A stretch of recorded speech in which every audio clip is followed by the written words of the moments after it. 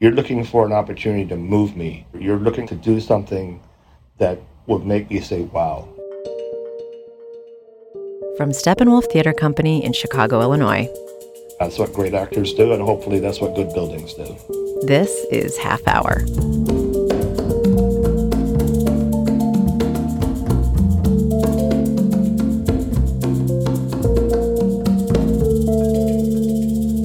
Friends, great to see you.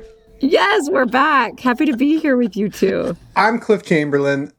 We've got Audrey Francis. And me, James Vincent Meredith. James, you sound like you're so far away.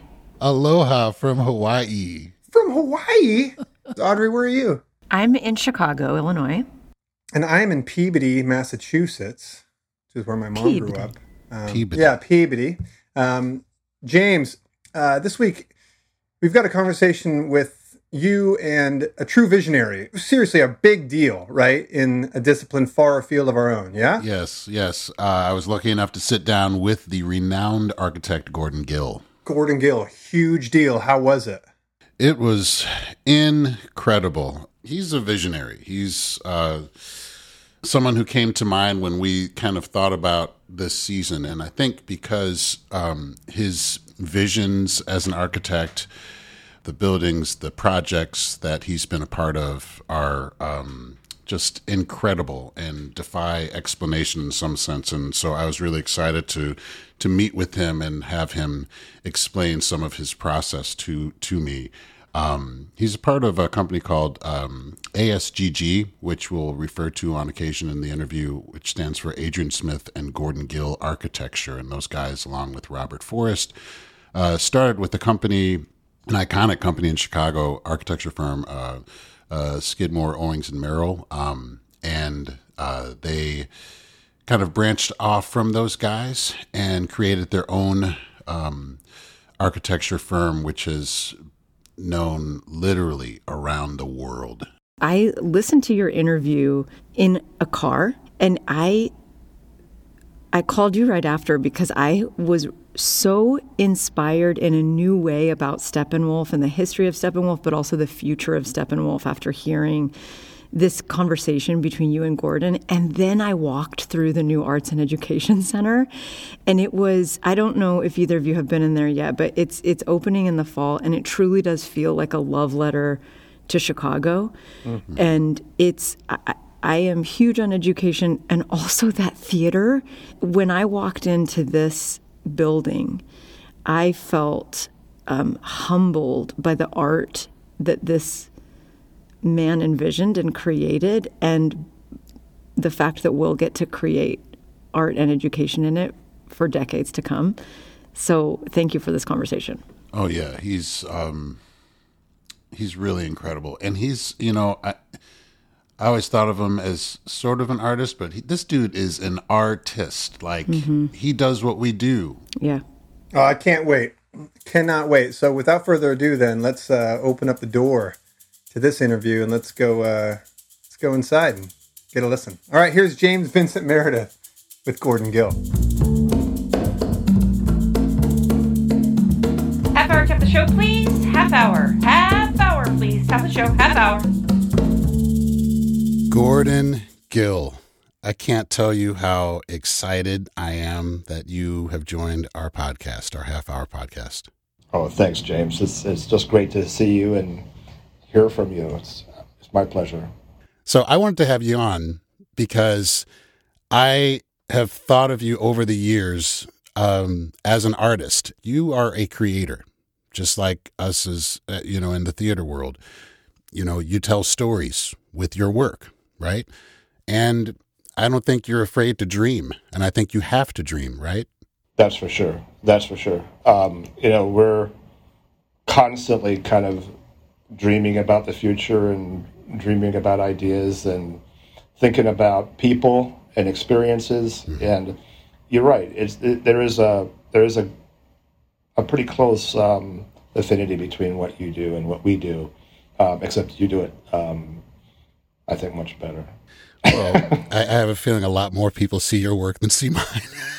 I don't know.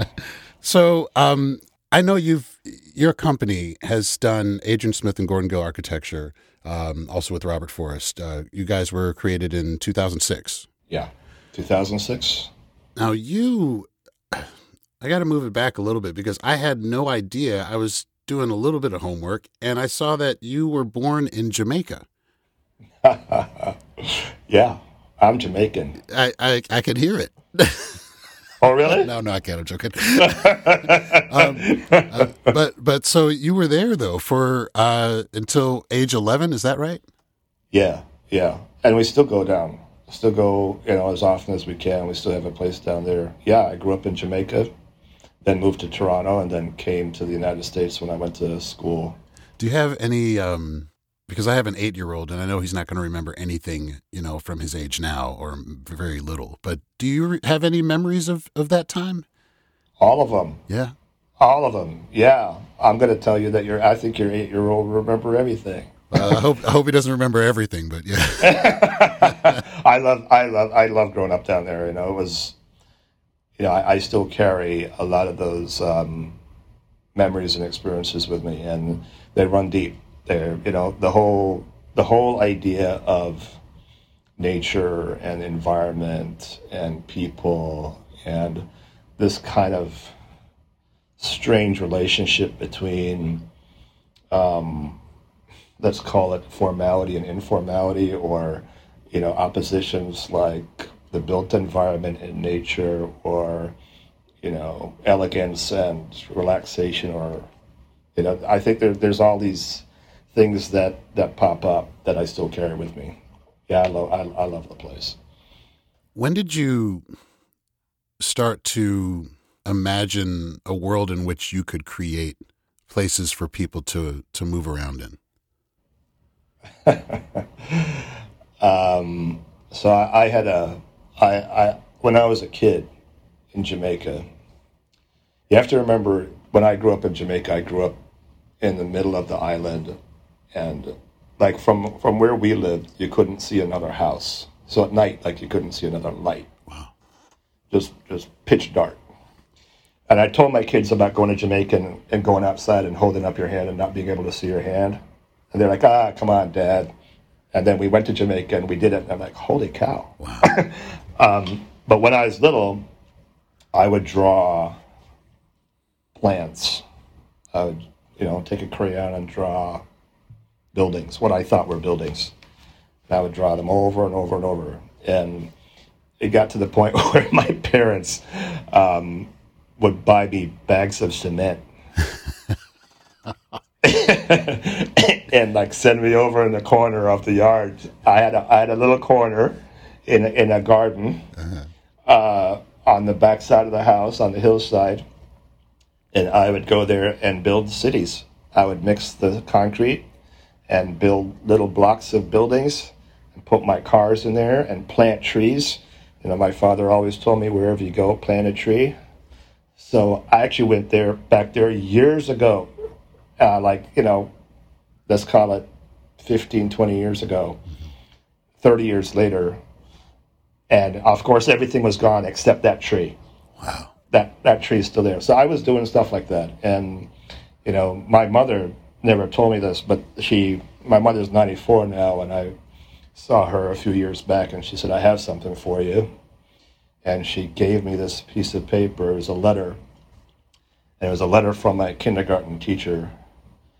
And it said, Gordon will be an architect. And I was 6. So I just, this is just something, I don't know if you're the same way, James. I think maybe you are. It's just kind of like in your blood. It's just what you do. Sure. You're not really sure why. I can't explain it. I don't know why I was doing stuff like that. But that's what I love to do. So early on, there was this idea of wanting to build these cool kind of buildings and design these places. And yet also your father saying, don't forget to plant a tree, right? Yeah. And it feels like that ethos has kind of traveled with you decades later, right? The idea that every project that I see that deals with ASGG involves nature, involves Yeah. energy, involves conservation of energy. Did those two things then grow together, or? Yeah. It didn't manifest itself for me until I did my first master's degree at the University of Texas at Arlington. And I took a little time to look at my projects and try to figure out why I was doing the stuff I was doing. And then I realized that I have this issue, and the issue is, and it's just not mine. I think it's everybody's issue, everybody's thing. On the one hand, we crave technology and we love innovation and we like making amazing things. I was always fascinated by, aircraft and space and all the amazing things that human beings endeavor to, conquer. But at the same time, in contrast, in some ways, I think human beings find nature to be their most comforting environment. Almost impossible to compete with nature from an architectural standpoint. Mm-hmm. And so what do you do? What do you do? I have this job to design buildings and cities, but at the same time I know that those who inhabit them crave natural environments and they can't live without them.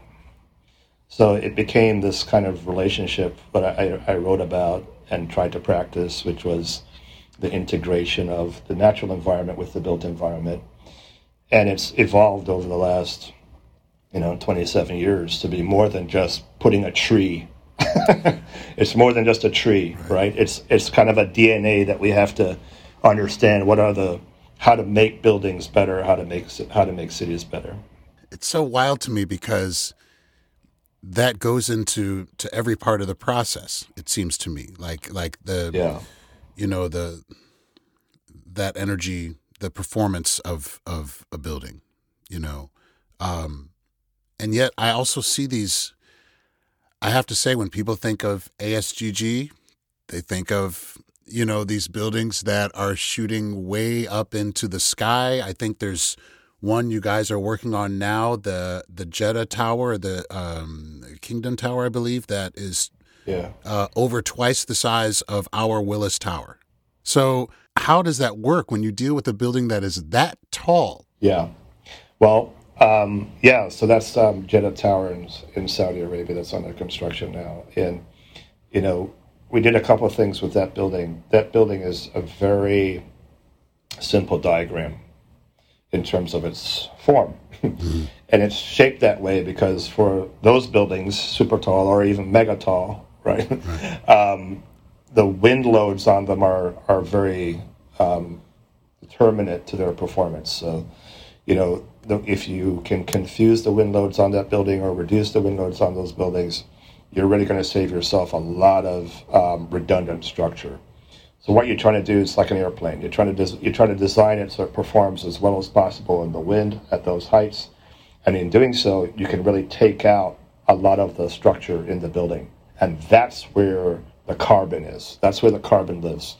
The embodied carbon of those buildings are really majority in the infrastructure that goes into holding that building up. And on that building, one of my favorite parts of that building that people don't even know about is when we do these things, we're often looking at not just how our building is performing, but what is the impact that our building has on others. And you might remember stories of buildings in London that didn't understand their reflectivity or didn't understand what they were doing and set like a car on fire that parked outside because of the concentration of the sun. Wow. Do you remember that? I don't remember that. That's crazy. Yeah, it's crazy. So, when I went to school in Toronto, I remember there was a building that was built and they didn't understand that. This was, in the 80s. And the reflectivity from that building was heating up the building across the street. And the building across the street sued them. And they had to replace their mechanical system because the impact that they had was that significant. So here we said, okay, we're working in the desert. It's a very intense environment. what does the reflectivity of this building mean? And when we looked at it, and we looked at the angle of incidence on the sun on the surface of the glass, we realized that we were concentrating light and heat toward the base of the building. So we created these massive canopies at the base of the building that really shade the arrival and shade the lobby, but their entire surface are laced with photovoltaics. So those are little power plants at the base of the building that are not only protecting the user and creating beautiful lobbies to arrive in, but they're generating power for the building. Wow. So we're always finding some method and some means by which to create this kind of balanced ecosystem around the projects. And yet there's like, to bring it closer to home, like even the designs that you guys do that, because honestly, a lot of us are never going to get to the top of those buildings. But I will say, like, what's really cool about one of the designs you did, even closer to home, one of your designs for the Tribune East Tower. Yeah. There was not the one that had like 3 buildings, but there was one design that had a single tall building, and at the very bottom, it almost rippled out like a dress or like a skirt or something. And each of those ripples had like an opening with like these great windows and all of that. I thought that was fascinating, just because it allows people who are walking by who may not have any business, taking them up to the 100th, 20th floor, whatever it is, to still admire the beauty of this building from street level. Yeah. Yeah, that's very important. No matter what scale building you're doing, it's operating at a number of levels, right? It's operating at the pedestrian human level.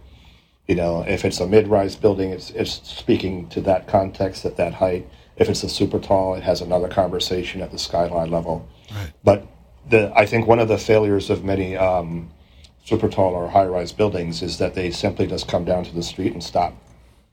And there are 2 things about the work that we try to do. One is that we're always trying to create an experience for the pedestrian at the street level. Mm-hmm. And we're always trying to protect that pedestrian at the street level. So wind behavior and comfort is very important for us at that level. And also at the very top, we tend not to reserve the top of the buildings for just the mechanical. We want to get you in a position where you will have an experience that you've never had before. We're looking for opportunities to, just like you do in your work, right? You're looking for an opportunity to move me, right? As an audience member, you're looking to do something that would make me say, wow, I just got goosebumps watching that. And, that's what great actors do, and hopefully that's what good buildings do. 15 minutes, please. 15 minutes. Stop the show. 15. So now, really bringing it closer to home, tell me about how Steppenwolf knocks on your door, and how does that work? How does the process happen? It was a very unique meeting. The first meeting was a visit to the office by David Hawkinson and Martha Levy, which is probably now 14, 15 years ago. Wow. And to be honest, they came in and talked to us about what they were hoping to achieve. And I said to them, I think that's fantastic. What we do with our work. I could probably give you the name of a bunch of architects that would love to do this project. And I said, what? What are you talking about? So they said, how would you approach this? And so we walked around the office and I described an approach. We did not talk about our projects or our buildings or our experience. We just talked about an approach. Mm-hmm. And we came back in, and Martha had her scarf. I think she had a bottle of Pepsi or Diet Pepsi or something like that. This all sounds right. And she crossed her legs on the conference room chair, and she said, I think we'd like to work with you.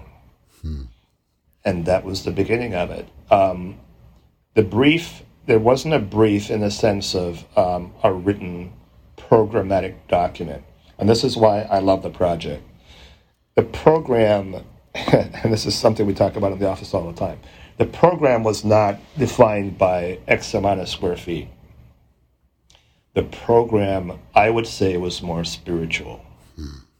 I don't know if that makes sense. It wasn't about, we need this much back of house, this much theater. It wasn't that. It was, we need to create an environment for an ensemble and our people and kids that will take us to another generation of work. And as the years went by and we did options for them, we learned more about you and you learned more about us. And the conversations were like this, just very frank, very easy. And then David Schmitz and Anna came along. And, that was a whole new explosion of energy and vision, which essentially led to the building that you see today. Which I got a chance to walk through yesterday. Claire Haupt was so kind to kind of walk me around, and I got to go into that theater, which I think also you guys worked with Charcoal Blue. Yes. From walking into that lobby and seeing, at one point Claire actually stopped and said, "So this is where the collision happens." And she used the word, she was very pointed about the word collision. And I said, okay, I better ask Gordon Gill about this word collision. Can you speak on that a little bit? Like how, did they bring up that word collision? Was that something that you guys came about together? How did that happen? That is Anna Shapiro. Okay. 100% Anna Shapiro. So when, Anna was always present in the process, but in different roles. Sure. And was always very strong about her ideas. Very clear, very strong. So when Anna became artistic director, I sent her an email and I asked her, because I'd been with you guys, forever at that point, and I would hear Frank Galati talk about where he thought theater occurred, and Martha would talk about where she thought theater occurred. So I asked Anna, I said, what do you think this means? What do you think this building is about? And she wrote me an email that I still have and will always keep. And it was about her idea of where theater occurs. And that is in some space between you and me. And it's not formal. She referred to it as a collision. And she said that collisions can be scary, they can be threatening, they can be joyous, but they always happen in an environment where you feel safe. You never feel that you are uncomfortable to the degree of not engaging. And she wrote this amazing email, and I basically took that email and translated it into an architecture. And it was fantastic. I mean, that dialogue, and we still have it, Anna is always talking about the layers of narrative in that building.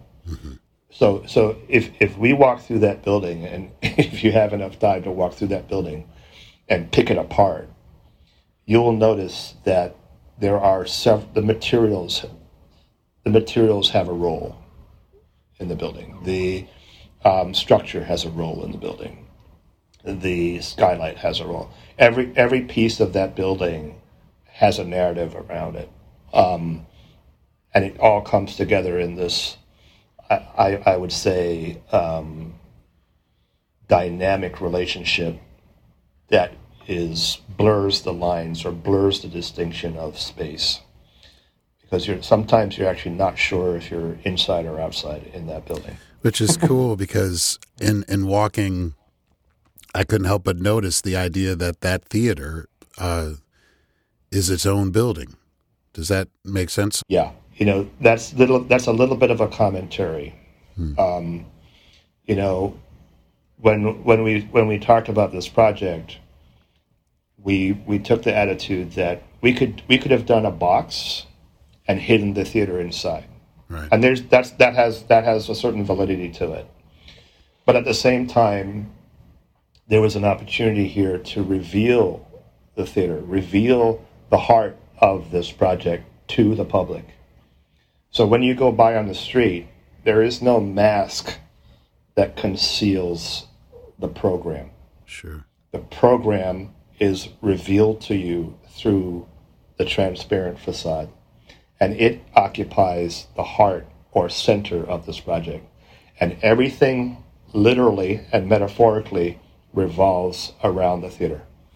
So again, when I talk to you about the narrative of it, it's a statement, and we don't have to call it a criticism, but it's a commentary on the typology, which is we're not hiding behind a mask. This is who we are. Right. But it's also at the center of your life, because that is who you are. And from an orientation standpoint, because there's a lot going on and it's dynamic, it doesn't make you feel uncomfortable, because you always have a relationship to the most important piece, which is the theater. And so there's, this was absolutely intentional. It was absolutely a driver. And, it's so different than the existing theater that we wanted to offer those kind of alternatives of experience. And just like you do from your shows, you want to offer a kind of different perspective sometimes. Mm-hmm. There is a very unique layering that happens here. As a campus or on the street, you look and you see three buildings. Right? You see the existing building, you see 1700 to the north, and you see the new building to the south.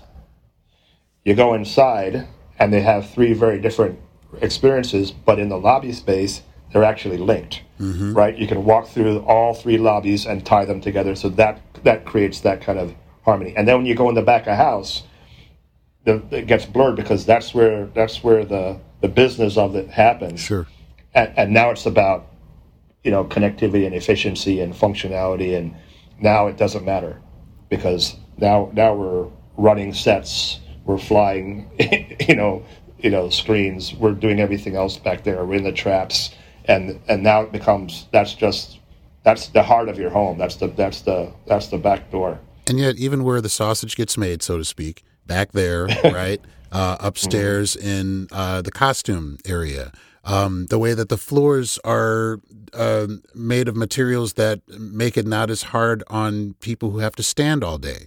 The way that the windows are designed in such a way that it's respectful to the neighbors. Yeah. I could not get over the fact that every single thing that I saw had a purpose. Yeah, it was very important for us to have a relationship with the neighborhood. It's a neighborhood theater, for Pete's sakes, right? And it's a city theater, and it speaks at different scales, just like we just talked about other buildings speaking at different scales. And, I'm just very proud of the project. I think it's going to be a lot of fun for a lot of people. I can't wait to get in there and have it be filled.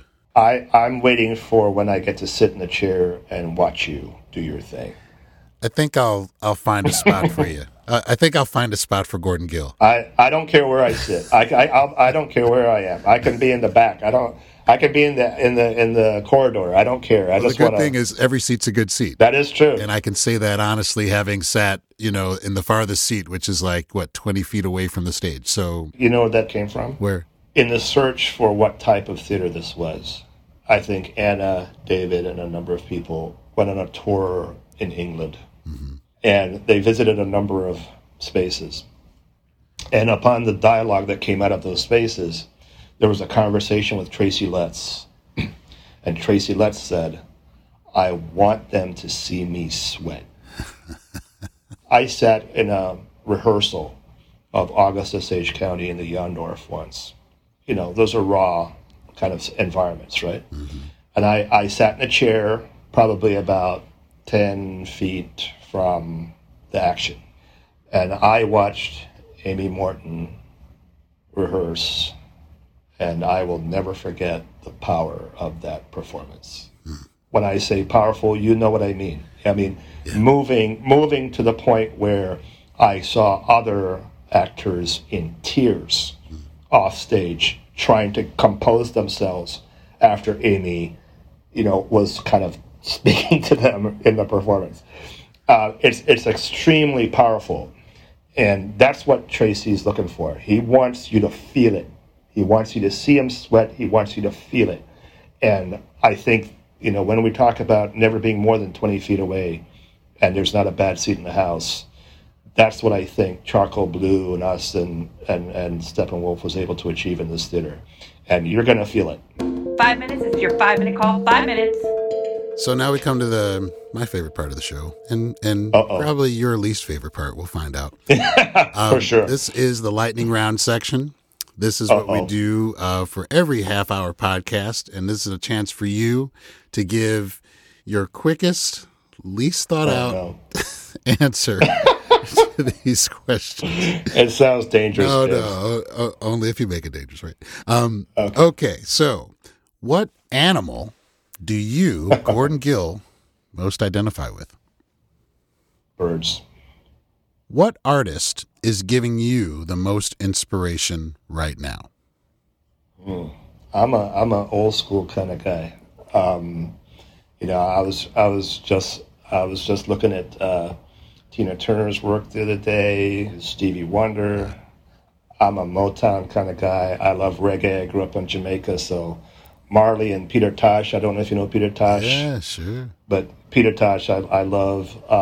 Today, you know, my kids send me stuff, and you know, I'm always inspired by anything that's high energy and thoughtful. What job didn't you get? And this is an interesting question because you guys aren't salespeople. I've seen that. That's not what you do. Yeah. But what job did you not participate in, or did you not accept? What job was that I guess you could say broke your heart to a degree?